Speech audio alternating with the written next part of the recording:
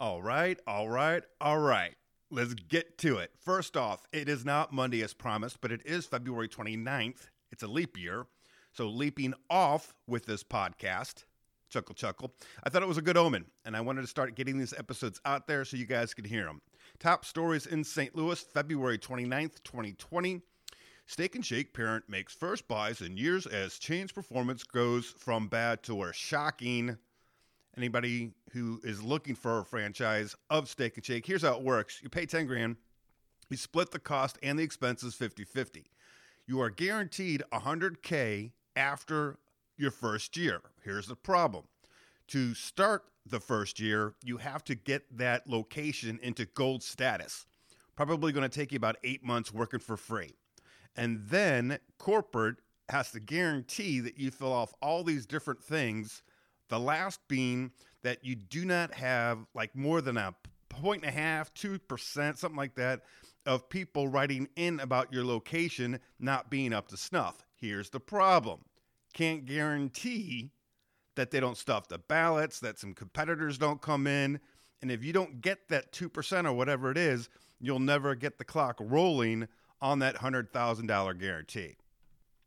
Next. St. Louis is home to one of the worst traffic bottlenecks in the country. We are number 33. It's where 64, 55, and 44 all match up. You know, I had a friend one time, when you talk to him and you say, how's the girlfriend? How's the date last night? And he had a term, it was called geographically attractive. I don't know about you, but 44 meeting 64 and 55 plus all the closings for that XFL team, if you were my friend, you probably would think that the girl had to be, or guy, had to be attractive and rich. I have a prediction, by the way, engagements where the couple has one partner downtown and one significant other not downtown are going to significantly drop until those ramps are opened up. Also of note, Atlanta had 3 in the top 10. I can believe that. And also, I lived near number 2 in Chicago at 290 at 90 and 94. Good thing I was married at the time. On we go. First Bank sells 14 branches to 3 competitors. First Bank's the Dearborn Bank. Most locations were rural. That now makes First Bank the owner of 80 banks, down from a high of 220. And they reported to have made $75 million in profits last year. Last story, it just looks like the Rams. A look at the raucous crowd that welcomed pro football back to St. Louis. Battlehawk fever, baby. Haven't been in a game yet. I am recording tonight's game. They did win their opener. I got Howard Balzer scheduled to come in on Tuesday of this week. Maybe he'll give me some information and some insight into the team. Nationally, this Tuesday is Super Tuesday for the Democrats. Let's see who survives that scrum. Oh, and I almost forgot. Locally, saw a tweet today from Gabe over at Power Mizzou. Apparently, like 20 billboards in a Mizzou recruit's hometown in Texas have gone up welcoming the kid to Mizzou. I'm not sure if this is a violation. It used to be. But I have personally pitched what an idea it should be, Missouri should do near DeSmet. Have a picture of Stepanovich. Big billboard, Tiger Country. On 40, heading into Blue Springs, John Sunvold on the billboard, Tiger Company, wherever the heck Chase Daniel went to high school. Put those billboards up, man. Fake it till you make it. Okay, so today's episode is with Terry Black. He is the godfather of St. Louis barbecue. Now, in the description on the website, I didn't say it was just about barbecue because I wanted folks to be able to hear about Terry's accomplishments and his life away from the smoker. But so that you know, if you've enjoyed any of the award-winning barbecue St. Louis has to offer, those guys and gals honed their skill, their art, with and under Terry. And yes, I called it art, and Terry's canvas is barbecue. Terry Black, everybody. Go to overtime. Overtime with Oliver, with my dad. Tell your friends.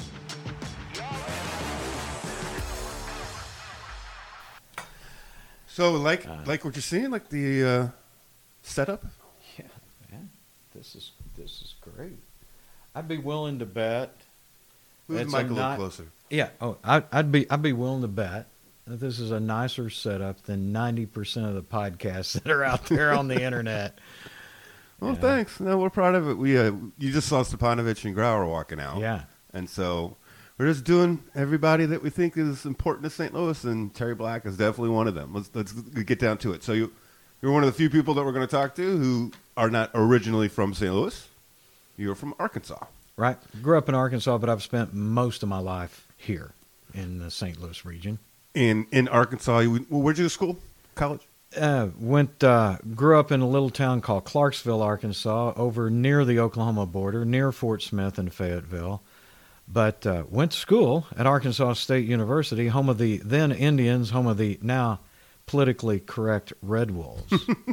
And a good football program. Really good football program. You know, our Larry Lacewell put the program back on the map while I was there. There was a Hall of Fame coach there, Benny Ellender, in the 60s, who really put it on the map with players like Bill Berge, Hall of Famer. After we graduate from college, what pays the bills? Basically marketing, advertising, sales, those sorts of things. And then just while I was doing that for a living, really started honing the craft of barbecue with one of my college buddies. And we entered some contests. Our first contest we entered was the official Arkansas State of Arkansas Championship, and did not do well in that championship, did not finish high in the least, but learned that, hey, this is something we'd like to continue to work on. And some folks there who'd been very successful at it befriended us and said, you guys really want to learn more about this? And we go, yeah. I was like, tell you what, come over to our house. We're going to show you our secrets. And who were those people?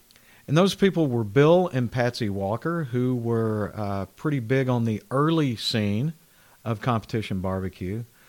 And they've since long retired. And they were kinder to us than we deserved. And then through them, we were able to meet other people and expand our knowledge base for what it takes to be a barbecue competition team.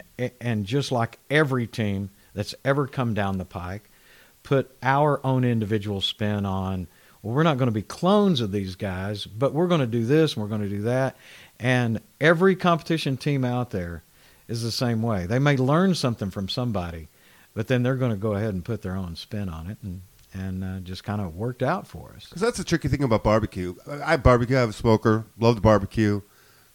I like it to my taste, but if you don't like the way I like barbecue, you might say my barbecue sucks. So it's subjective. When you go to a contest like that, how do you deal with the subjectiveness? Or are there stricter criteria that you have to achieve? Yeah, well, all the above. Your point's very well made.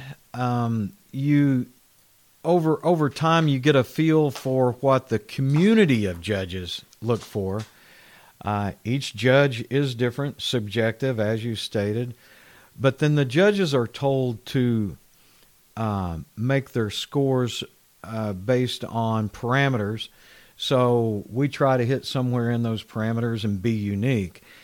When we were doing most of our competing, the main thing that we wanted to do was try to give the judges a taste that was not only incredible, where people would go, oh my goodness, this is awesome, but something that other teams weren't doing. You find that one little ingredient or maybe two little ingredients that gives your flavor just enough uniqueness to where it's like, wow, that doesn't taste like anything on the table, and it's the best tasting thing on the table, and it's perfectly tender, and it looks like it should be on the cover of a magazine. You're in Arkansas. What gets you to St. Louis? Channel 5, News Channel 5, KSDK TV was hired to come into their marketing and sales department, and just kind of evolved into the career of barbecue from there. So you're selling air. Yeah. Here, hold some in your hands. $400. It'll work. Don't worry about it. Yeah, don't worry about it. Trust me. $400 is 30 seconds of your life, and thousands of people will see it in 3 of them will come see you. And we've known each other for a long time. Yeah. When did you get the SLU scoring gig?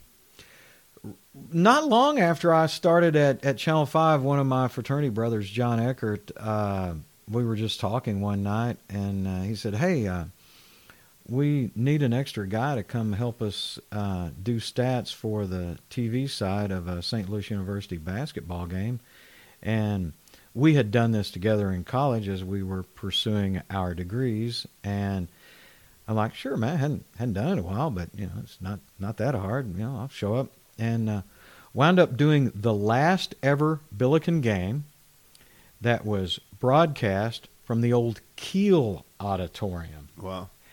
And the coach at the time was a guy who probably, I think, is going to be featured in this series of broadcasts or podcasts, a guy by the name of Rich Grauer. You know what I told him? I told him that you are on record as saying he saved the program. And you know what he told me? When he took the gig, they were thinking about going Division III.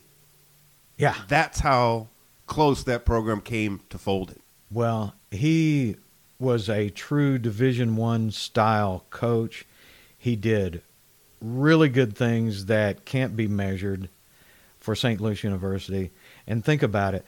Set the plateau to where the athletic director then, when it was time to replace Rich, that athletic director could go out and get someone like a Charlie Spoonhour, right, and bring them to the program. And then once Spoon got to St. Louis, the rest really is history. So I might have blew past that. Explain to folks what it is that you do at the games.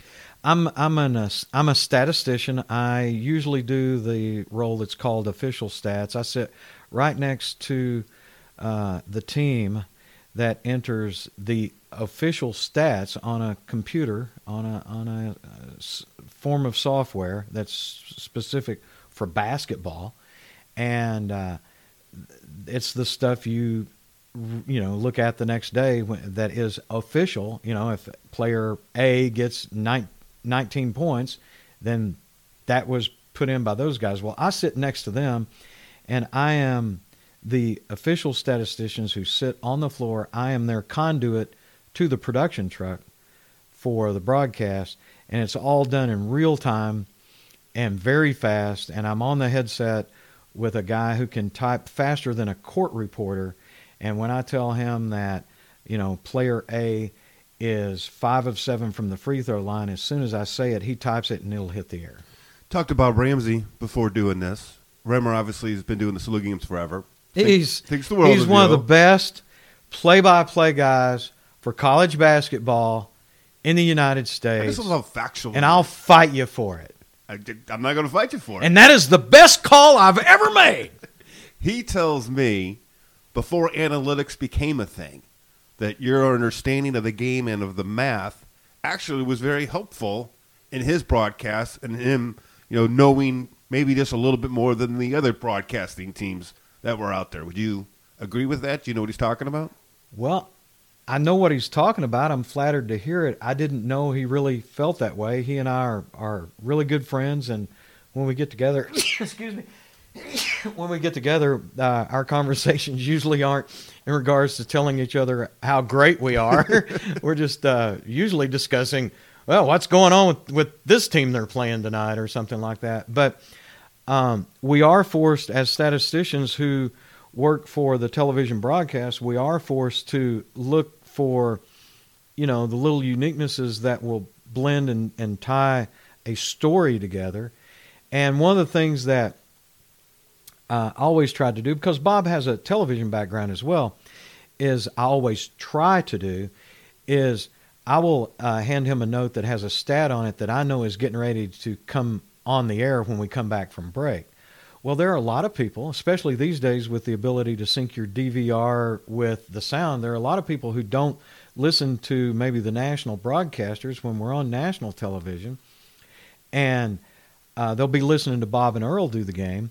So I'll give that note to Bob so that he, at his choosing, if he wants to or not, he can actually come back with that stat, with that little bit of information, and while he's talking about it, it'll appear on the screen. So it's my way of being a little bit of an executive producer You're for like both Oz broadcasts. behind the curtain, man. Yeah, You get the yeah. stuff going on. Oz. The other thing Oz. Rammer told me was, before you open Super Smokers, whenever you had the opportunity to tell him about barbecue or to talk barbecue, that was on your brain 24/7. True or false? Not 24/7, but it was, when I was around those guys, a lot of times they would just start talking about barbecue. Well, I wasn't going to let it lay low, especially because we were in our the early phase of our prime years on the circuit, and I'd just chime in and go, "Hey, Bob, I got a pretty decent rib. You're talking about these other ribs you ate at whatever market you were visiting to go do Billikens." I'm like, one of these days I'm going to get you one of my ribs and you'll understand what we're talking about. Was that here. when Memphis was in the same conference? Yes. Okay, so everybody knows about Memphis barbecue. Everybody knows about Texas and Kansas City and the Carolinas. St. Louis barbecue at this point in time is not in the storyline. Back then, back in the early 90s. Open now St. Louis. Now it is because which is what we're going to be talking about. So when do you open up Super Smokers? May 25th, 1996. I remember the day better than my birthday. Ask me what day I was born, I'll stutter. As it reads, you were the first restaurant to serve competitive barbecue. Right. Explain that to me. Right. Well, when I first moved to town, or moved to St. Louis, in 1991, go around and eat barbecue, and they either had maybe some out-of-town chain that was here, or local guys who at the time really, I called it crockpot barbecue. It wasn't, but it was a barbecue that didn't have a lot of dry rub on it, was sauced really heavily, and sat on a steam table all day, which kind of gave it the crockpot effect. And, that's just not what we were used to. I mean, when you go to school in Jonesboro, Arkansas, that's just about an hour from Memphis. And the Delta and the Mid-South is well known for people who really know how to take pork or chicken and put it on the smoker and make magic. And as we kind of got into that, to be quite honest, there were some people that came over in my backyard, and I hosted a party one day. It was a small gathering, but one person happened to be pretty key and well-heeled, and they said, "Hey, I'm having a party over at my house. Would you do this for my husband's birthday?" And I'm like, "Yeah, I'll do it." And then went over there, and there were more people who were, fairly well heeled, you might say. And one person's like, "Where did this person find you?" And like, "In my backyard."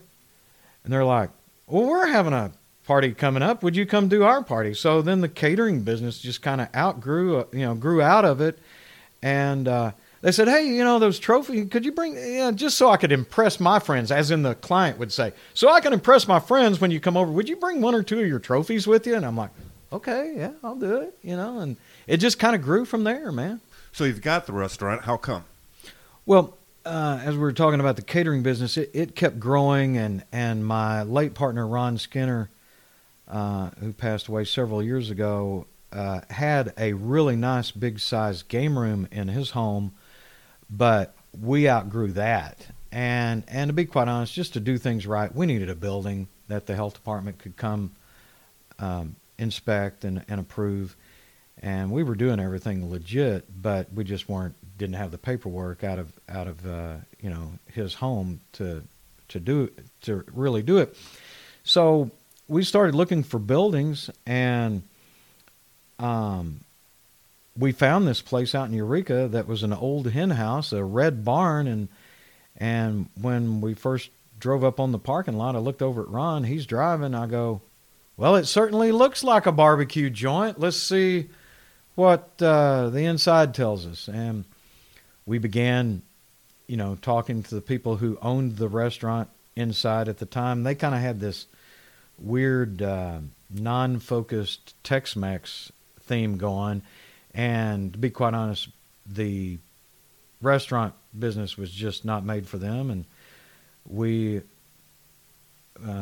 negotiated a deal to where we could come in and take it over and immediately flip it into a barbecue place. And that's kind of how it happened, because we didn't really think that much. We're like, I don't know how well the restaurant's going to do, but we've got enough catering here to make it happen. So we'll just cater out the back door and hope for the best on the restaurant on the front side. And it wasn't very long before the restaurant was covered up, and we were having problems, figuring out time management to get all the catering done, but it all worked out. So you go into Super Smokers and you've got all the autographs and the pictures on the wall. Right. How long did it take before you became a destination for people coming from outside of town, whether they were entertainers or they were, because, and no offense, but for a lot of those people coming in town, they weren't staying in Eureka. Right. They were staying downtown. So right. When did this start to happen, or when did you feel it was happening? Well, the good news is it's on 44, so it's out by Six Flags. So a lot of people were coming that way, not necessarily staying in the area, but were coming that way on their way to Branson or Springfield or even Tulsa. So we had a lot of that natural 44 traffic. And it happened fairly quickly because we opened in May of 96. Now, what really, really helped was exactly 1 week before we opened our doors, we went to Memphis in May, the World Championship of Barbecue, where the Lombardi Trophy for barbecue resides, and we brought home a third-place trophy out of all the barbecue teams in the world. A sign of things to come. A sign of things to come. That was your little first peek behind the door. So word got around that the success had happened at the World Barbecue Championship. And remember, this is way before social media. I mean, you're still just newspaper, radio, and TV for any form of real marketing or word, and of course, word of mouth. And, all of a sudden, someone comes out and eats and tells the mayor of Clayton, hey, this is a good place to eat. And the mayor of Clayton on a Saturday night brings, 4, 5, 6 people with him for dinner. And all these different people start circulating and moving and shaking. And it really was a grassroots campaign that built itself. Who was your favorite visitor? Mark Lamping. Huh. And the reason being, and no offense to anybody else, because there were a lot of favorite visitors. But Mark came out one Saturday morning late, right before noon, had his wife with him, and they had lunch. And when he walked in, the good news is my staff and a lot of the people there didn't know who he was, but I knew who he was. And I waited until he was finished with his meal just to go over and do the normal thing that any restaurant owner would do, is say, thank you for coming in and eating. And I did let him know I knew who he was. And at that point, he goes, I have someone I want you to talk to who works in our organization. We have a barbecue area at Busch Stadium, but it's not achieving what we want it to achieve. And I'd like for us to explore finding some sort of concept at Busch Stadium that will work. And that conversation led to 7 or 8 years at what is called Busch Stadium 2. And so there are a lot of people that I could say who are my favorites, but that particular visit by Mark really changed a lot of things for Super Smokers. Now, another cool thing that happened that story brings to mind is when Ozzie Smith was announced that he was going into the Hall of Fame. They had the press conference or some sort of meeting or some sort of something out at Fox Run Golf Course, which is out near Eureka. Mm-hmm. And what was really cool with that is not all, but a great deal of the people who came out for Ozzie Smith's Hall of Fame announcement that was at Fox Run Golf Course stopped in and had lunch at Super Smokers on their way to Ozzie Smith's Hall of Fame announcement. So, lots of little cool things like that over the year. Too many to talk about. How'd you get the Rams gig? Well, once again, see, it rolls back. So let's backtrack. Sometimes, paint a picture. When you would go to the Dome, you had it set up. You were outside. And inside. And selling like crazy. Right. So, yes, Busch was successful, but from my eyes, 8 home games a year, you were selling a lot of barbecue in front of the Dome. Right. Well, but again, that's why, and by the way, Bob Wallace, similar story with Bob Wallace. A period of time later, Bob Wallace, who was president of the Rams at the time, came in for lunch with his wife, and I knew who he was. And same type story, went over and started talking to him, and Bob was aware of our relationship with the Cardinals. So Bob would be kind of 1A on a favorite visitor for a number of reasons, you know, being able to go over to his house and cater private parties over at his house afterwards and things like that. And so Bob came out and had lunch one day, and that led to us becoming a training table partner and a lot of really, really cool things that happened along the way, not the least of which getting an unused game ball from Super Bowl 34 that Bob Wallace gave me. That is nice. All right, so we're 96, we're open. In the year 2000, correct me if I'm wrong, 2000 is when you win Memphis in May. Is that correct? 2000. I like to say we brought the millennium in. All right, so I've never been to Memphis in May. You described it for me as the Indianapolis 500. It's a week-long thing. There's lots of other things that are going on as my vocabulary expands to thing. Walk me through. I'm taking a step back. I just want you to hear me walk you through what Memphis in May is about, and then let's go to what you accomplished in 2000. It's the Indianapolis 500. It's the Kentucky Derby. It's the Super Bowl of barbecue. There are some really big barbecue contests, you know, in the country that have significance and prestige. But Memphis in May is the original. It's the granddaddy of them all, and the other ones are pretty well modeled in some really abstract way off of what Memphis in May started 40 years ago, or ever how long ago it was. And there are some real funny stories about the first ever Memphis in May that could take up a whole other podcast. But now, do you have to qualify to get in it? Back then, basically you did. However, they did have enough open spots back then that if you were prudent and diligent in getting your application in, you could get accepted.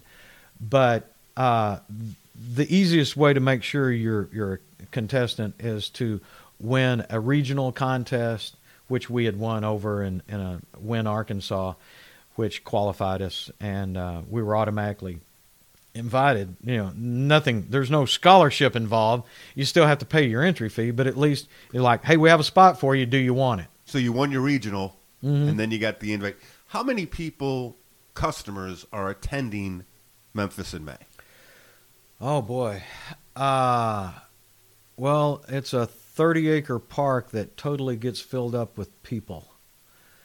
And there are, you know, Friday night is, it's like, it looks like Mardi Gras in New Orleans on Friday night. And actually, that was back then.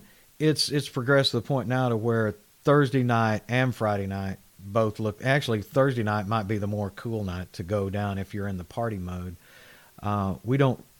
The guys who are serious about cooking, we don't really, you know, participate in that because we really are getting our game face on. I mean, we have fun. Don't get me wrong, but we're nowhere trying to keep up with the masses on their consumption. We'll put it that way. And the breakdown is by category.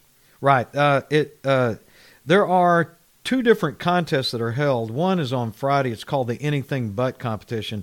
And what that means is anything but pork. They'll have seafood and sauces and chicken and exotic and all these different kinds of contests that you can enter.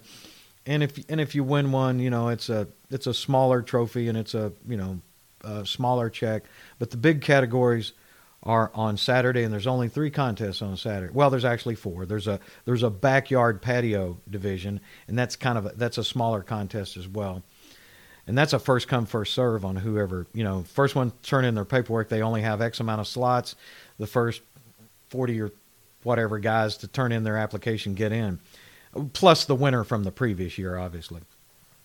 But on Saturday, in the big boy competition, bring your big boy panties. Rib, pork shoulder, whole hog. And whole hog is the heavyweight division. I mean, picture a wrestling tournament in the heavyweight division.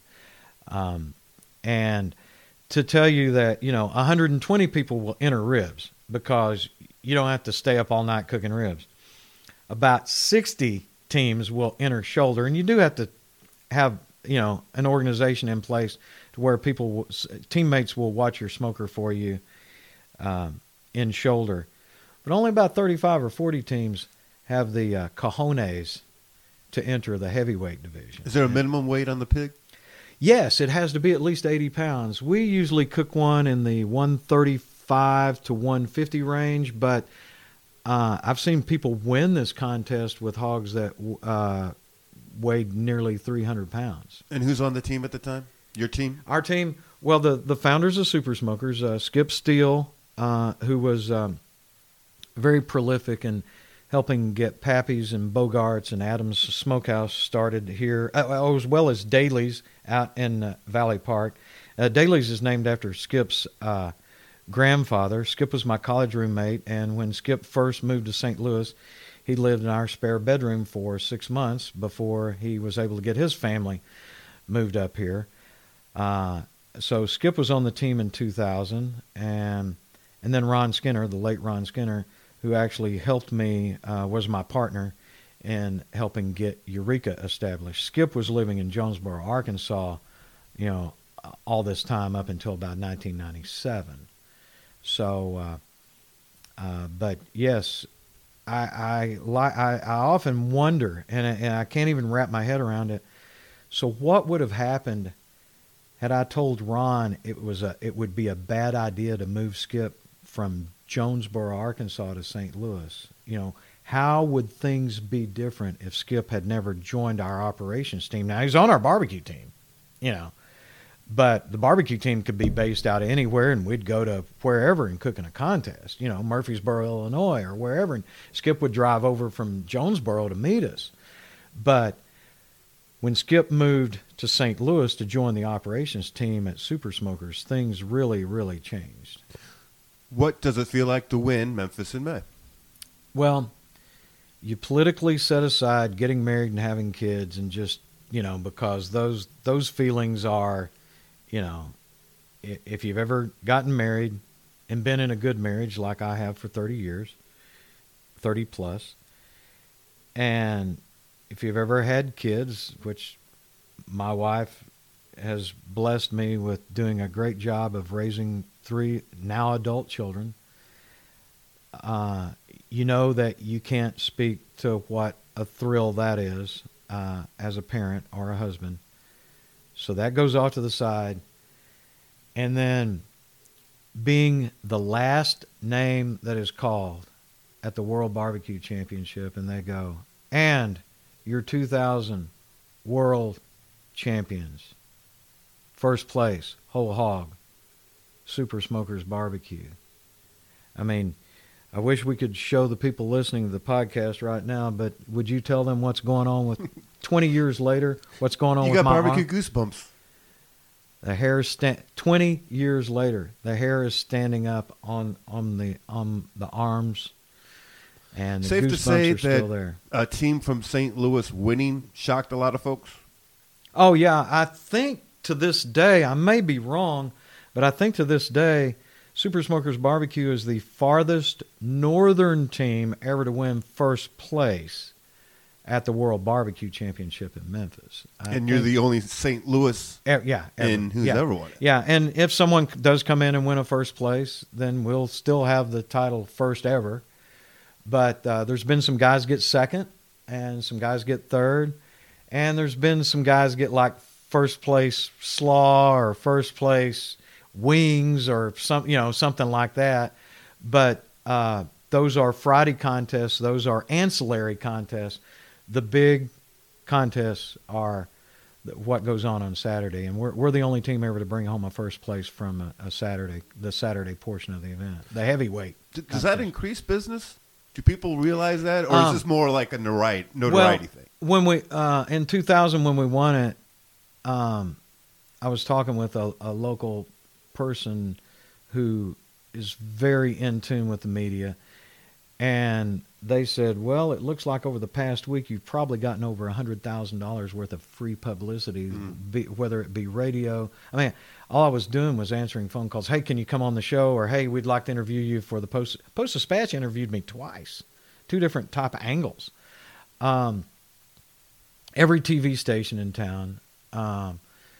That's how I met Tim Ezell and started a friendship that still exists to this very day. What a great man Tim Ezell is, and at Fox 2, and his ministry that he started.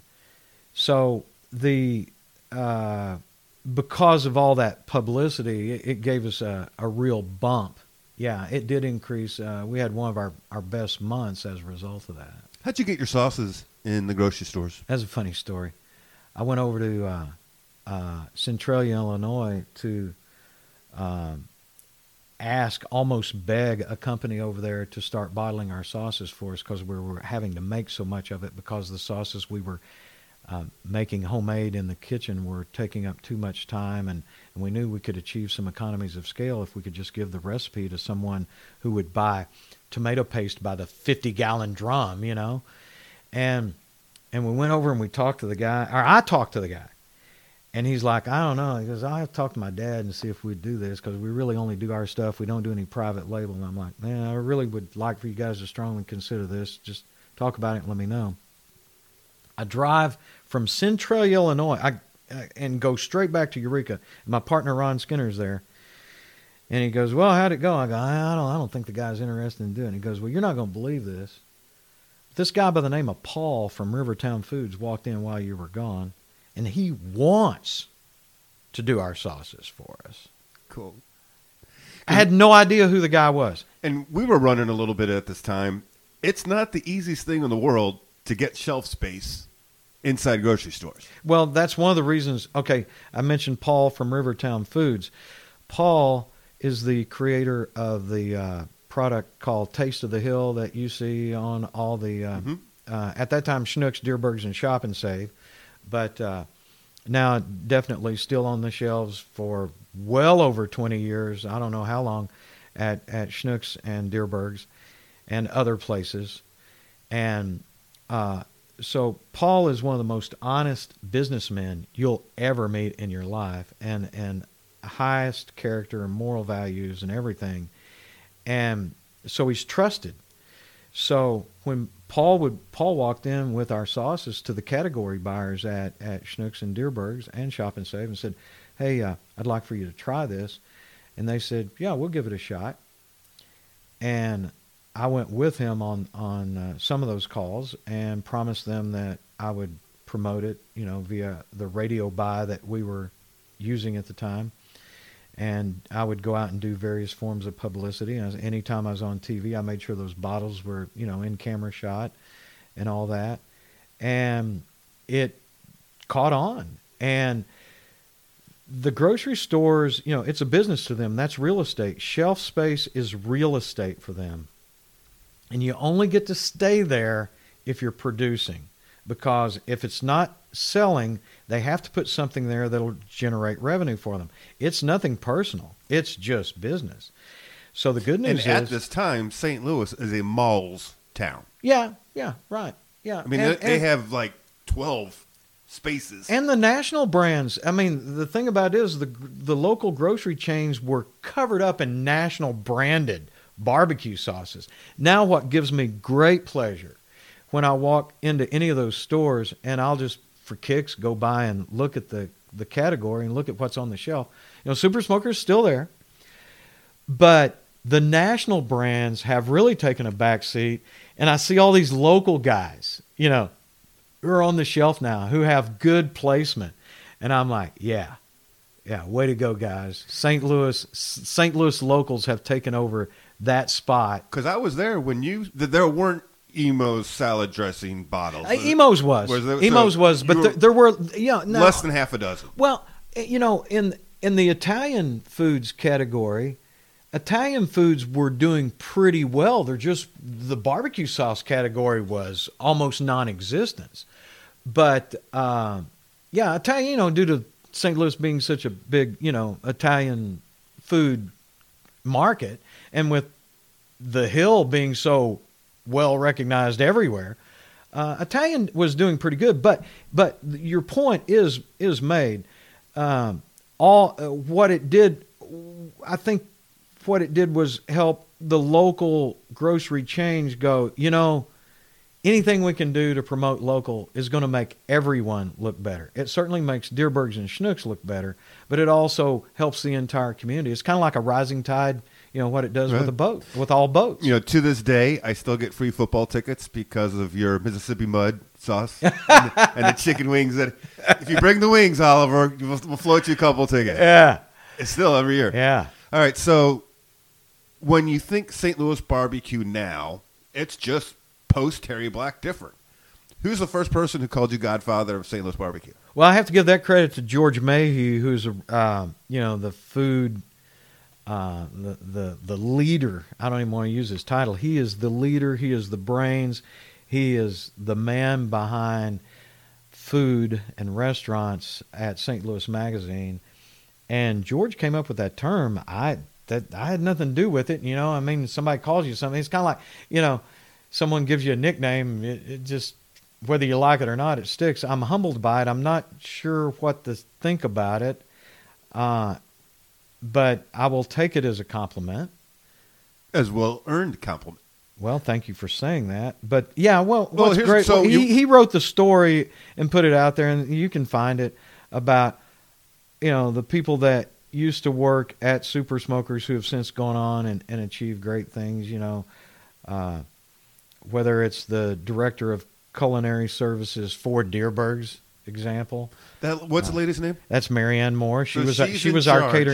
catering director. She's in charge of the cooking schools So and the TV teaching show. the customers how to cook. Yeah, and she's an excellent. She's not a good instructor. She's an excellent instructor. If you sit in one of her classes, you just walk out of there and go, "Oh wow," and very personable and great personality, made for that job. And I was honored one day that Laura Dierberg called me out of the blue and said, "So what can you tell me about Marianne?" And I'm like, "I can tell you should hire her." And we had a fairly long, productive discussion about her. And next thing I know is, when Marianne was our catering director, she left to become a catering director for the Ritz-Carlton.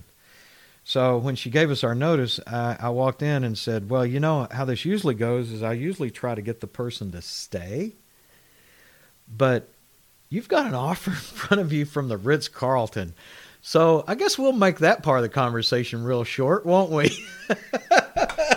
And then she, other things happened in her career, and now she's been with Dierbergs for a long time, and it's a great deal for both Marianne and the Dierberg family. I mean, you can hear it in your voice. As proud as you are to walk in a grocery store and see the sauces, you're equally, if not even more proud of where all these people who used to work with you or have come from people who worked with you and are really being very, very successful at what they do. Yeah, and I take no credit for their success. What I'm happy about is we were fortunate enough to have them while we had them. These are driven, motivated people who wanted their own success, and they went out and achieved it. And I get to say, hey, they were part of our gig for a while. But, I don't count myself as some great mentor or anything like that. I count myself as a very fortunate entrepreneur who was associated with some people who have gone on and done some really good things. For the amateur barbecuer out there, what's the most important thing they should be aware of? Ooh, amateur bar. I'll have to give you a couple of different layers on the answer there. Really know how to manage your heat and your smoke, and really know how to formulate a good smoke. You can use certain woods that'll give you, sour, or bad, over smoke or something like that. And again, now that's also a taste thing. Like down in Texas, they love mesquite. Mesquite's not really my thing. I count it kind of bitter, but down in Texas, they cook with that because it grows in ditches and it's very plentiful. I mean, that's typically how a region decides what kind of wood. Yeah, exactly. It's because that's the most they've Exactly. got. Yeah, we were fortunate enough to have lots of apple orchards here locally when Super Smokers was started. So we would go in at the end of the season, right about the time they would bulldoze their inefficient trees that weren't producing apples anymore, and the orchard owners were kind enough to let us come in and cut up and take that apple wood with us. We'd throw them a slab of ribs here and there for their kindness. And we were always very respectful to their property while we were on property cutting their wood. But had pecan wood been more, I love pecan smoked barbecue, and Ron felt as strongly about it as me. Ron Skinner, had St. Louis been an area that would have been more plentiful in pecan, Super Smokers probably would not certainly would not have been an applewood smoked barbecue. It would have been pecan wood smoked barbecue. The good news is they're very similar. And when I cook in contests, I blend apple, pecan, and cherry. Covering the orchard. Yeah, well, it's just I call it a super smoke. When you blend those three, it's a super smoke. My favorite thing to smoke, macaroni and cheese. Oh, that's cool. And we do it with hickory. I can understand that. And yeah. because it's really different. I mean, I like to smoke other things, but and then what really tastes different is smoked macaroni and cheese. And the hickory smoke gets in that cheese. Now, that hickory is a very pungent, strong smoke, and you're only an hour. Okay. Pardon me? Only an hour. Only an hour. Only an hour. Because you're right. Too much, and then it's overpowering it, as opposed to just layering underneath it, right? And giving it. You can't get that without smoking. There's no way to replicate that. Well, and also to answer your question, it's key to have a good rub. The backyarder needs to get their spice blend down right. You got to manage your heat and your smoke. But if you put a rub on it that's got too much of this or too much of that, then that's exactly how your barbecue is going to taste. But another thing that's interesting, and Skip had a lot of success with this when he was involved with Bogarts, is he would smoke the barbecue baked beans. You can you not only put bacon but put a little bit of pulled pork or brisket and put them in a smoker, and you could also put maybe a pork butt on top of those beans while they're cooking, and they might not win any cardiac awards, but they will win a lot of taste buds over. Put our sloop hat back on. Charlie Spoonhour. Oh, man. Charlie. I think about him all the time. I was just texting some friends of mine about him just a couple of days ago. There was a game getting ready to come on TV, and it made me think of him. And my person on the other end of the text was texting back, no doubt, and had his own little comments. Charlie went to college in Clarksville, Arkansas, where the University of the Ozarks is now. At the time he went there, it's called College of the Ozarks. And he had his friends. And once he came to St. Louis University, I waited several months before I approached him. We were always in the same, or not always, we were in the same room several times. But there were always so many people around him. He was unapproachable, not because he's unapproachable, but because you just couldn't get to him. He's the most approachable guy. He's the most approachable guy in the room, and that's why you couldn't get to him. So anyway, somehow 6 months later, we're in a room where, all right, here's my chance. I get to talk to Spoon. I walk over to him, look him dead in the eye, and go, "So, Coach, your best friends in college were Jerry Wagner, Clyde Traylor, and Lonnie Qualls?" And he looked at me like, "Who are you?" And I introduced myself, and I said, "Well, Coach, I graduated high school with Jay Wagner, Kathy Qualls, and Michelle Traylor. I graduated high school with their kids, and they're still good friends of mine today." And from that point forward, Spoon knew he could trust me. Spoon knew I was his boy, and he treated me like I was one of his. Remember his place down at Union Station? Yeah, well, that was crazy. We would go there after the games. Yes, we had a little huddle group that'd meet down there. That was interesting at times. And now I wasn't always sitting at Spoon's table, because sometimes he would have Al McGuire with him, and sometimes he'd have Bob Huggins with him, and sometimes he'd have who knows who with him. Some national sportscaster that happened to be in town. But I'd be there with his staff, and we'd hang out and have a good time, and that's exactly what it was. One of my favorite stories about him is when they played Memphis State one year, and this was at what is now called Enterprise Center. St. Louis University led the ball game the entire game, never trailed until Penny Hardaway put up a shot at the buzzer to beat St. Louis. And everybody left that, I call it gymnasium, that auditorium, that, arena.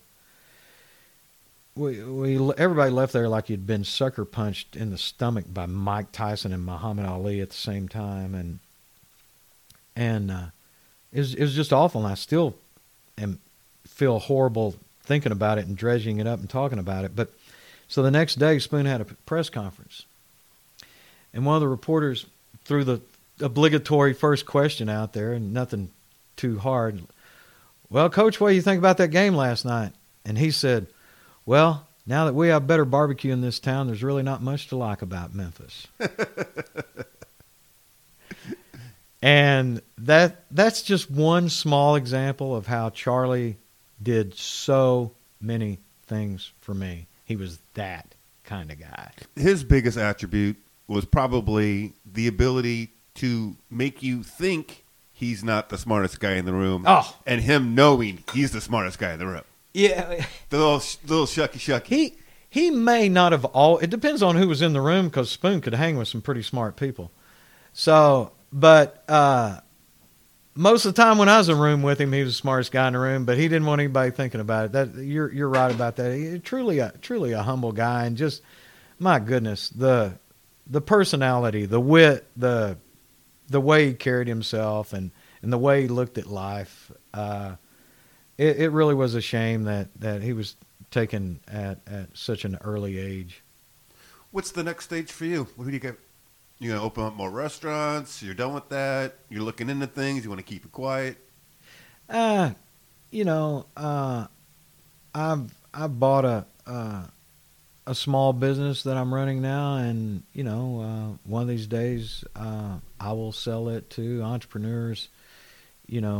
Open businesses and then run them for various reasons. I'm not a guy who's into generational pass downs for my business endeavors. My adult children all have figured out what they want to do. So I like building businesses up that I can pass on to other people that I admire that can do good things with them. Just like I was fortunate enough to be able to sell Super Smokers out in Eureka to a guy who had spent some time on our barbecue Jeff's team. a good guy. Yeah, Jeff Fitter. And think the world of Jeff. And when I sold it, I'd been in the business 21 years, and it was just time for me to go. And went to Jeff, or Jeff approached me and said, hey, you still want to sell it? And I go, yeah. But I told him that, there's 10 things that if I were to keep it another 10 years, these 10 things need to be done.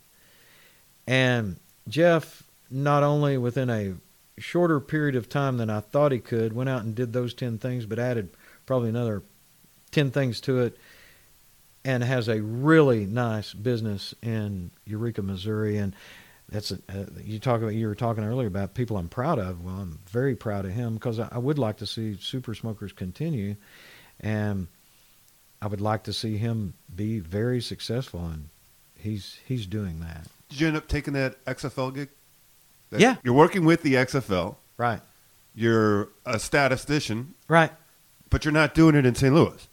Actually, I am. Okay. Yeah. I'm right now, the only games I'm doing are the XFL home games for the Battlehawks. Okay. And my buddy John Eckert, who introduced me to the Billikens broadcast and statistician work, he is working with me on that project, along with another local guy that I'm not sure I have his permission to mention him on the podcast. So you haven't been to any games yet, but you've been in the practices.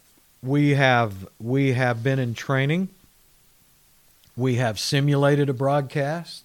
We have acted like we were doing this, and we're ready to go. Who was the play-by-play in the simulated broadcast?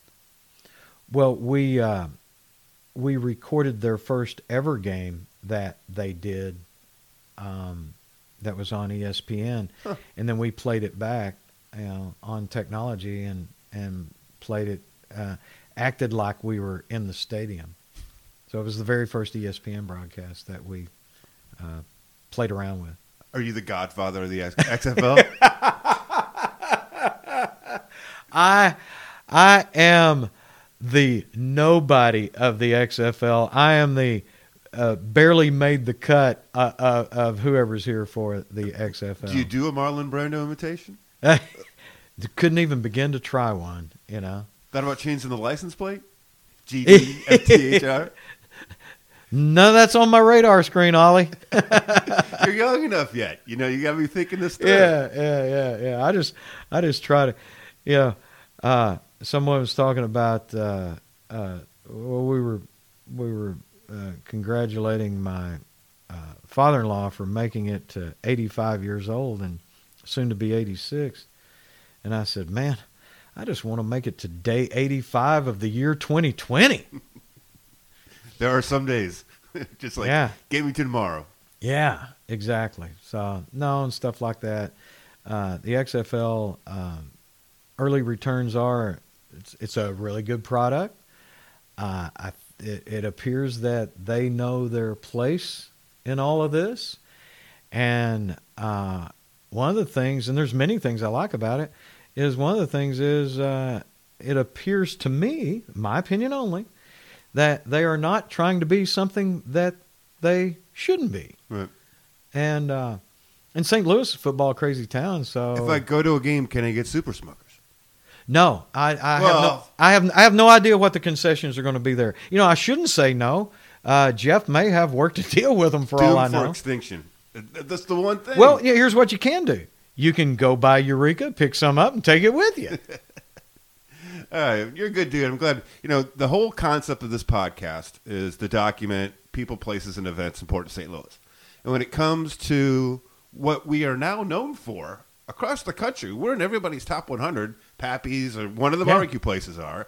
And that does not happen until you win Memphis in May and start to teach other folks how to barbecue. Well, and one of the things that I did do, you know, I always wanted to promote barbecue, period, not just super smokers. I wanted to promote barbecue, period. I did a lot of cooking classes in years past at the Kitchen Conservatory there in the Richmond Heights, Clayton area there near the Galleria Mall. And that was a great way to promote barbecue because think about it this way. Like Michael Jordan said, I think Jordan said this, you know, if a kid doesn't like basketball, we don't even have an opportunity to get him as a fan. Well, if someone doesn't like barbecue, you don't have a shot anyway. You know, the vegan community could care less about us. You know, so, and that's not a shot at the vegan community. It's just a point to be made. So, that's how that all kind of works out for me. What else? It's good. Time to go do 7 and 7. Okay. So, okay, there it is. One for the books. If you want to follow us, find us, like us, everything is OT with Oliver. OT with Oliver. If you have an idea for an episode, email it to otwitholiver@gmail.com. On that note, I want to thank Jackie Smith for sitting down this week and taping an episode with us. We talked about his childhood, his path to the St. Louis Football Cardinals, and his involvement with the unbelievable Vietnam War replica in Perryville. You got to go check it out. I usually wouldn't tease this because he's not going to be on next week. It'll be a week after or a couple weeks after, but you got to go to americaswall.com. americaswall.com. And as we do, thanks for your time this time. Till next time, so long.